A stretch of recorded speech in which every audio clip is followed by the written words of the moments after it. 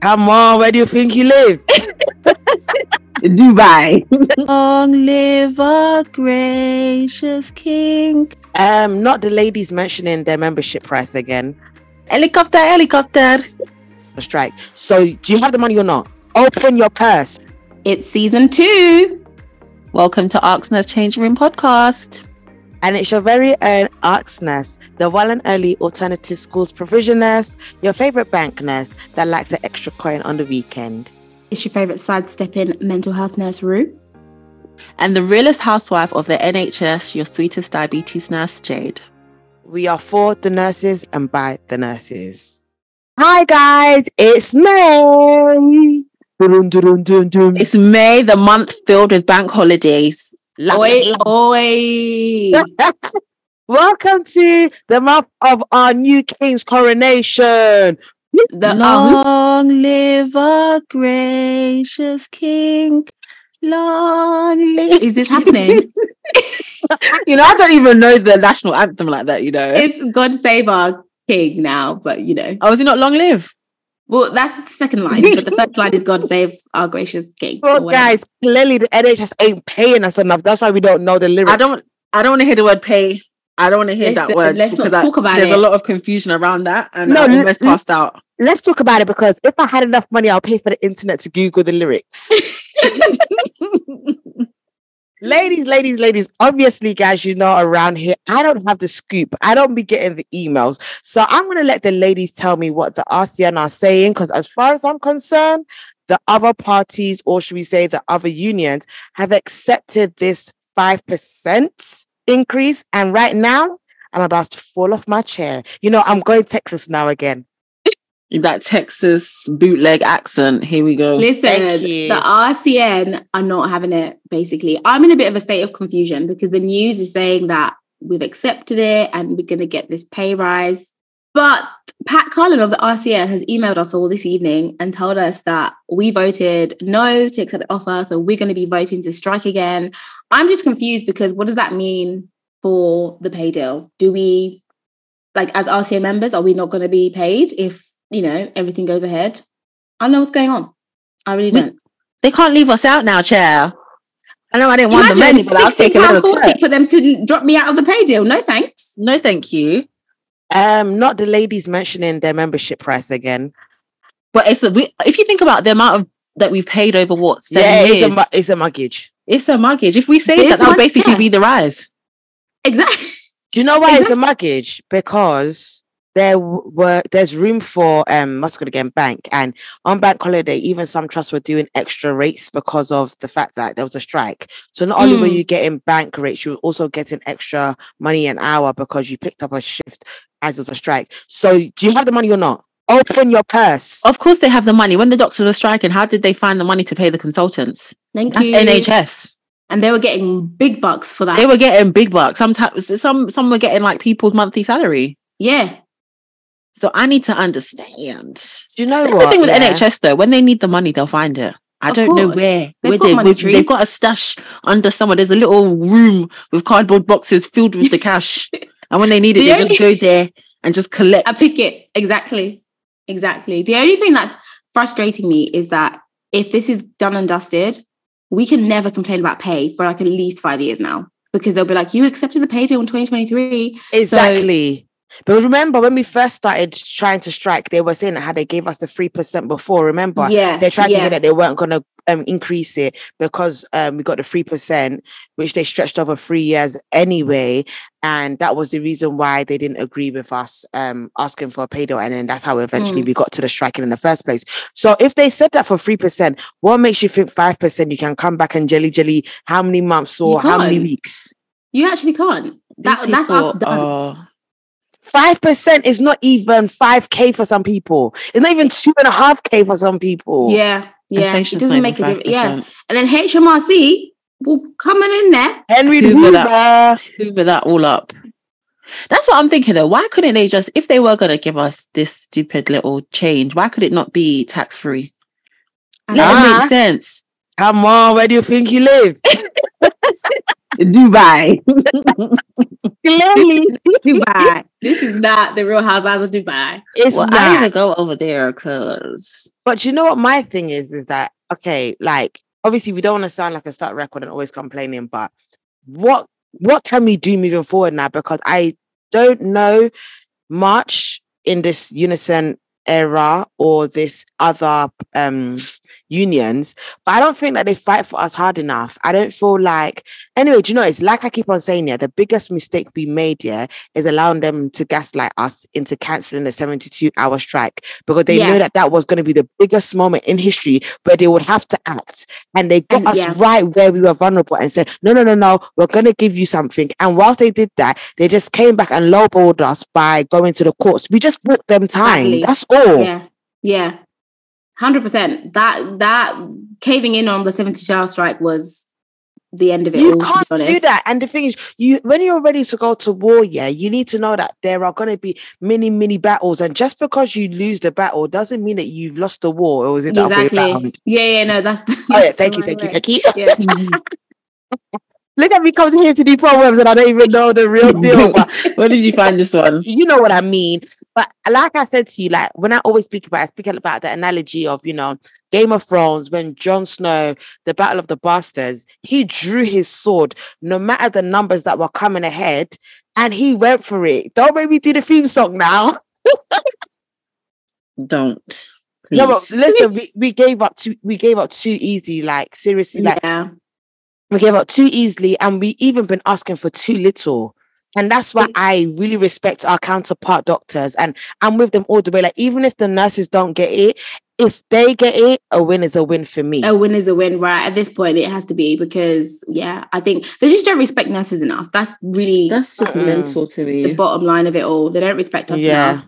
All we're worth is claps on a Thursday night during COVID, and after that, and it was you still believe that happened? You sign. I don't. It wasn't real life. It actually wasn't real life for me, because pots and pans for what? Every some Thursday. People really enjoyed that, man. Nah, but I really do empathize with clinical nurses, bedside nurses, and I'm not saying that, don't get me wrong, over this side we don't work hard and we don't have our struggles, but I think to a certain extent at least we've got a work-life balance. I don't know how you're managing your time. If you don't, obviously circumstances, but at least we have the opportunity to have a better chance at life. And I'm literally saying a better chance at life because shift work, night shifts, those conditions are detrimental to your life. It's detrimental to your quality of life. So in your adult life now, especially some people started nursing when they were 21 years old in those environments. Your brain does not develop until you're 25. I'm sorry, those shifts altered my brain development. Talk about it. The trauma of night shifts. You that even done permanent nights. Your brain wasn't developed when you made that decision, boy. Do you know why they made that decision? Because the NHS are stingy. Because parking on night shifts was cheaper. Wow. That's why you made. That's one of the reasons why you made that decision. Part of the reasons, I used to park for free. Guys, that's crazy. Let's not even talk about them robbing us as well with the parking. Oh, if we talk about parking, we can be here all day. So parking, working conditions, the anxiety of day shifts. The canteen. They are robbing us. The prices go up every 5 seconds, that's why. Literally. Listen. A pot of tuna is now £1.50. I said, sorry, Jesus, I could buy it. You can't even do diet again. I did. But they still said the chips for £1 something. I might as well buy chips then. Exactly. But it's all of those little things contributed. Like, working on a ward on a day shift, the conditions, everybody's not in the best mood. You've got anxiety, who's coming on shift. You've got your service users, you've got their families. They don't come at night. A lot of nurses do opt for that. You have the people higher above pressuring you, like especially when you're on the ward in charge. Oh, we need to accept this. We need to accept this. Yeah. Oh my gosh. All of these things were contributing factors, and so I just thought, for somewhat of a better life, because I don't have a work-life balance, let me do night shifts. And because I wanted a work-life balance as well, I would go out after my night shifts if I needed to, or things like that. And then it's just like your body's just breaking and breaking. So I remember when I first started like school nursing, I used to do term time. Even as an award, I did part-time at a time. And someone was like, oh, do you have kids or whatever? No, I just want term time because I don't want to die. And I want honestly. Why should I be in a position where we don't do preventative work? We always want to I don't know the English. It's not coming to my mind. It's like defensive. Like yes. When it's you've got to the bad side of things. Exactly. Like prevention is better than cure. And right now we are running the NHS, whatever we want to call it, the workforce into the ground. Yeah. I saw online, I think there's 170,000 vacancies, and I think it's even more now. 170,000 vacancies. Now we could talk about this forever and talk about how, leaving the EU, all of these factors and stuff like that have contributed. And it hasn't only contributed in nursing, it has contributed in other factors like occupational health, physiotherapy, speech and language, all of these other areas where I know there were so many people that were working there that are no longer working there because they had to go back to their country. Who do you think has come to do that job? So, sometimes when we think about the EU, the UK wants their independence, blah, blah, blah. Independence from what? They need immigrants. We were the squanderers. Honestly, it's quite sad. It's very sad. This is crazy. But back to nursing. Finished Iran. Sorry, guys, don't want to bore you, but it's actually so upsetting. Like, I'm so disheartened, is what I'm gonna say. It's the look on your face for me. Yeah. Dramatic effect. Honestly, I'm like, do you know what? I might just cancel my RCN membership. I saw Yvette's tweet today. I said, you know what? Ooh la la. Ooh la la. Why are you going to cancel it? What's it done for her? Listen, I need my membership because I don't trust these beep. Okay. I don't trust these. I need to have some sort of backup. But you know that when you have some kind of work setting, you don't only have to bring a union member, you can bring somebody. I don't know nobody. What if you're busy? From where? What if you're busy? What if you got a busy diary? Oh wait, I can bring one of you guys. Oh, she doesn't have to be a union member. Oh. Yeah. When I had my own work experiences. Yeah. You brought someone. I did what I needed to do. Ooh. The real AK-47. I'm screaming. She came and let it off. To be fair, but you need indemnity insurance if you want to like work agency and stuff, don't you? So that unions cover that. So does that count as bank? Because my bank is my trust. No, bank is different. I don't do agency. Different. Yeah, agency, you need indemnity insurance. As much as I should do agency, I don't. I think I need to start, but I'm just so lazy with the application. They want the blood of your firstborn. Do you know what I mean? They want everything for you to start to agency. It's like, bro, can you just? I'm employed by NHS Trust. Is that not enough? Believe me, I got my badge. Just take me. Type in, and you've got it. Everything is there. Everything. I want to start doing it. Like, I just want to do that. Maybe not even bank. Just do that because same. It's just giving. Ideally, yes, but I don't want to be going all over the place. Again, convenience is killing me. That's the thing, because I just got a text today about an agency, but their contracts are like in odd places in the country. No, but you could be a regular agency at one specific place. That's true. But they will pick bank over the agency any day. Not when they know you, though. You build a rapport. Not where I did, boy. they think about the coins. It's true, to be fair. You have to go somewhere when they're desperate enough to keep you. Like they have to be, that bank is unreliable, or they're already using all the bank. Like them places that just got no staff at all. They'll take anyone. Yeah, and I don't want to be working somewhere that has no staff at all because I will be the one that problems. My back is against the wall. Exactly. Not as agency though. I found out with agency as well. Like there's only so much you can do. You can't do their IVs. You said I want to do exactly. That's why agency over bank. When you do bank, when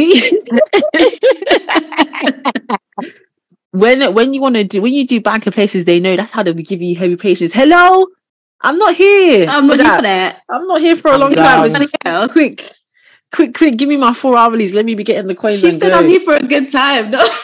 Literally, I want to enjoy the bank. I don't want to be up and down, hourly flu balances, calculating euro output. No, sorry. No, not competent. Oh my God. Not competent. No. That kills me. Have you seen that guy on TikTok that is always harassing Emily? No. Who's that? Oh my God, there's a Filipino nurse. Yeah, he's a guy. He does TikToks of scenarios on the ward, and his character is called Emily. Oh, what Emily? I thought is he the Filipino? Is he Filipino? I think I know that one. And he came. He's got the long hair. Yeah, you call him his. Oh yeah. No, I need to send it to the group chat. No, I think I've seen him when he was coming in handover late. He's like, just will understand again. Yeah, I think I remember. I haven't seen this. No, I'm gonna send it to you. I'm in tears, guys. If you know, you know. Comment below. I don't even know his name, but large up to Emily, man. No, love it. Oh gosh! But today also was gonna talk about duty of candor. I am gonna give it to our Real Housewife of the NHS to take it over. Yes. So, do you know what it is? The reason I wanted to speak about this is because it made me realize that the NHS is mad. Like, obviously, we know the NHS can be mad, yeah, but the NHS is mad. Okay, so I've got this scenario. There was a child who was having a organ transplant, right? And had the organ transplant, everything went well, and they realized that the donor had a infection or disease, should we call it, right? So they've realized it's treatable, and they've realized that this is the case, but they started treating and didn't tell the parents. So the parents have now found out because they accidentally saw the child's notes. So the first time they're hearing of this situation is from seeing the notes, but the doctors did not tell the parents this was the situation. How is that right? Interesting. So before we go into it, I just want to read out the definition of duty of candor. Duty of candor. What we're talking about, yeah. Every health and care professional must be open and honest with patients and people in their care when something that goes wrong with their treatment or care causes or has the potential to cause harm or distress. And that was everything. Like, the condition was treatable, but... Treatable as in treatable or like curable? Like, it can go away? It can go away. So with antibiotics, it can go away. Sure. But if left untreated, it could have really bad implications on the child.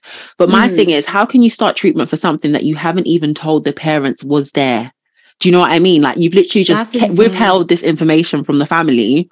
And to be fair, they said something like, there was a problem with the organ, but we'll talk about it later.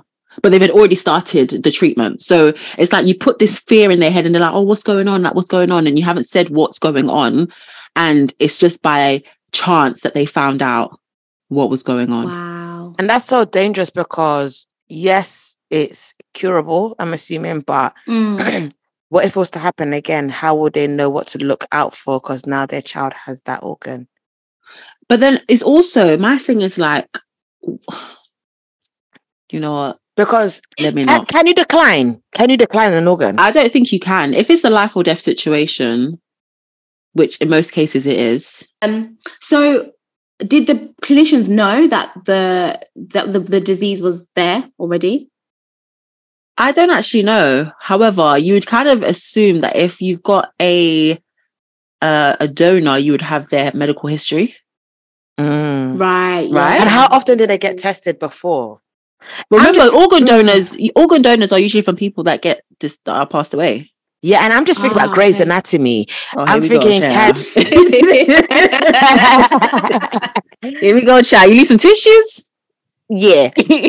Listen, I'm just thinking, can they decline? Because if they were to decline, would it end up at the end of the list again, or would they just be the next person can get it and then they just be the next one after that? You know, I think, but you know what it is? I think if people are a bit more open and honest, like, especially if it's something that's treatable or if it's something that was a life or death situation, I don't think, like, if it was me personally, if it was just like, I've been waiting for a long time for this, or like, this is literally what I need for my child to stay alive, if they're like, okay, this is the situation, but as soon as it's in, we're going to treat with antibiotics or whatever the situation is, then I don't see why you would decline. If it was like, oh, this is the thing and it potentially couldn't go away and this could be a lifelong, then maybe it's like, okay, no, I don't want to risk it.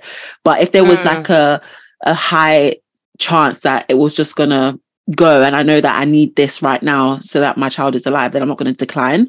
So my thing is, maybe I don't know, it's really hard to say, but I would just assume you'd have the medical history of the donor, first of all. Because second of all, how would you know? Exactly. Yeah, it's difficult. Do you know what I mean? How context. Would you know? We don't have enough context. Yeah, we don't have enough context. But I think it just made me think, like, hearing this just made me think, like, how many things, well, there are a lot of things, but it just really makes you deep, like, how many things in the NHS is being kept from the service users, but we all have this duty of candor that we should be following. And if we were in that situation, what will be, as a nurse, what would our duties be? As if we knew. Yeah. Because for me, I think what doesn't sit well with me is, like, who made the decision, or who makes the decision not to, say to the parents, especially when it's children involved. Like, with children in the NHS, safeguarding, all of that is, like, crazy, right? So I'm like, whatever that meeting, whoever was in that meeting, if I was in that meeting, then I'd be challenging, like, why aren't we saying anything? 100%. And I could only assume that nurses would probably challenge it, because it's like, I can't keep this information from because at the end of the day, when you really think about it, like, nurses are at the bedside, of course, majority of the time, so we're the ones being asked all the questions, and we can't lie. I'm so sorry, we can't lie. So from a nursing point of view, I feel like, yes, like, we wouldn't be kind of like championing and keeping the information. However, like, I think the main thing is a doctor's call, and the main thing, obviously, context again, but you would have some sort of MDT, and I think I would just have to raise my concerns, like, really raise my concerns and document at the end of the day, because nurses somewhat don't write down the medical plan. Obviously, for example, when I do neonates, there are certain things that, nurses can lead on, like doing gases, for example, and then adjusting, whatever. But I wouldn't make the decision unless to muscularly extubate a baby, for example. However, if there's something on Optiflow, then I can reduce that, I can adjust that accordingly. But it's still a discussion. We're still part of an MDT. So if I've raised my concerns and I feel like my concerns are not being heard, but I've raised those, then I'll document who I raised those to and what I felt like the appropriate plan was and what was decided in the end. I think that's all you can do. But because obviously once it all comes out, which it will at some point, once you do the investigations, they'll then see, like, who knew about this and what did they do about it, and that will be, like you said, one of the things that they'll come up. Because I'm just thinking, is it a whistleblow moment? I was about to ask that as well. Would you whistleblow?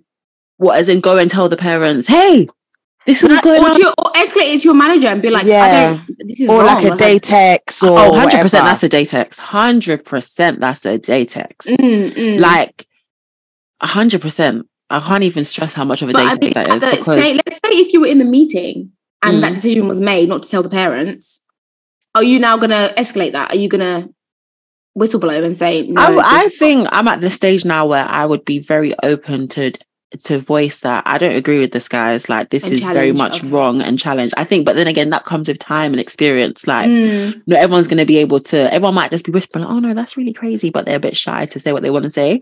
But I feel like I'm at the stage now in my career where I'm a talk. I'm a yappity yap. One thing about me. I'm gonna say it.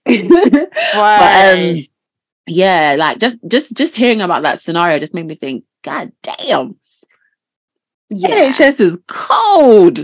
Hey, brother Bernard. No, but you should know they're cold. Look at the way they're treating us. Oh, come on. Isn't there like there's all these chief directors of this? Because everyone's trying to avoid a lawsuit. Is that a lawsuit though? Like, could you sue? Yeah, maybe. Yeah. But then also, I think as well, when I reflect on that situation, it makes me consider other things. Like, I don't want to bring like race into it, but I do feel like with the NHS there's certain families that they will just take the piss out of, in terms of ones who aren't very like, you have those families, and especially in pediatrics, where you have those families who are just very like nice and like, yes, that's fine, whatever you think, that's okay, whatever you think, like I'm happy with that. And then you have the ones that will challenge you and be like, no, I don't think it's that, I think it's this, or can I have all the results because I don't think what you're saying is correct, and I'm going to go and get a second opinion, and all sorts of stuff like that. So it just makes me consider, like, why them? Why? What made you think, I'm not telling this one? But I think that's everything, innit? That's humans. You can go to the mechanic. If they can get away with telling you £500 for something that's $250, they will, unless you challenge them. There's always going to be someone that says, okay, mate, that's fine. I'm rubber. La hustle. We live in a hustle. It's so funny because sometimes when I go to Ghana, I get annoyed, but I said, you know what? Everyone's out for themselves. Everyone's out for themselves. And I'm not saying it's okay, by the way. I'm just saying that, unfortunately, it just comes across as human nature. People don't want to work harder if they don't need to work harder, which is sad. That shouldn't be the same in healthcare, though, man. Yeah, that's what I'm saying. It's sad. It's people's lives. It's definitely people's lives. And, like, the definition said, if it's got the potential to cause harm, like, we have a duty to do that. And I guess that's part of the job, that it's difficult. It's difficult to admit, because obviously in policies it says, like, saying sorry you're not admitting fault. Sometimes we think again, like, we have to make room for error, and as human beings we have to be able to, like, give each other the grace for that. Of course, for the most part, we should be able to do our jobs properly and know what we're doing. But we can't forget that we're human beings doing the job. We're tired, burnout, all of that kind of stuff, all those factors and mistakes will happen. And then owning up and being honest when that happens. I definitely agree. Literally, you've hit the nail on the head. On. So on that note, guys, thank you for listening to today's episode. Welcome back again, season 2. Share, like, comment, and let us know what you want to talk about. Thank you for listening again. Bye. Bye.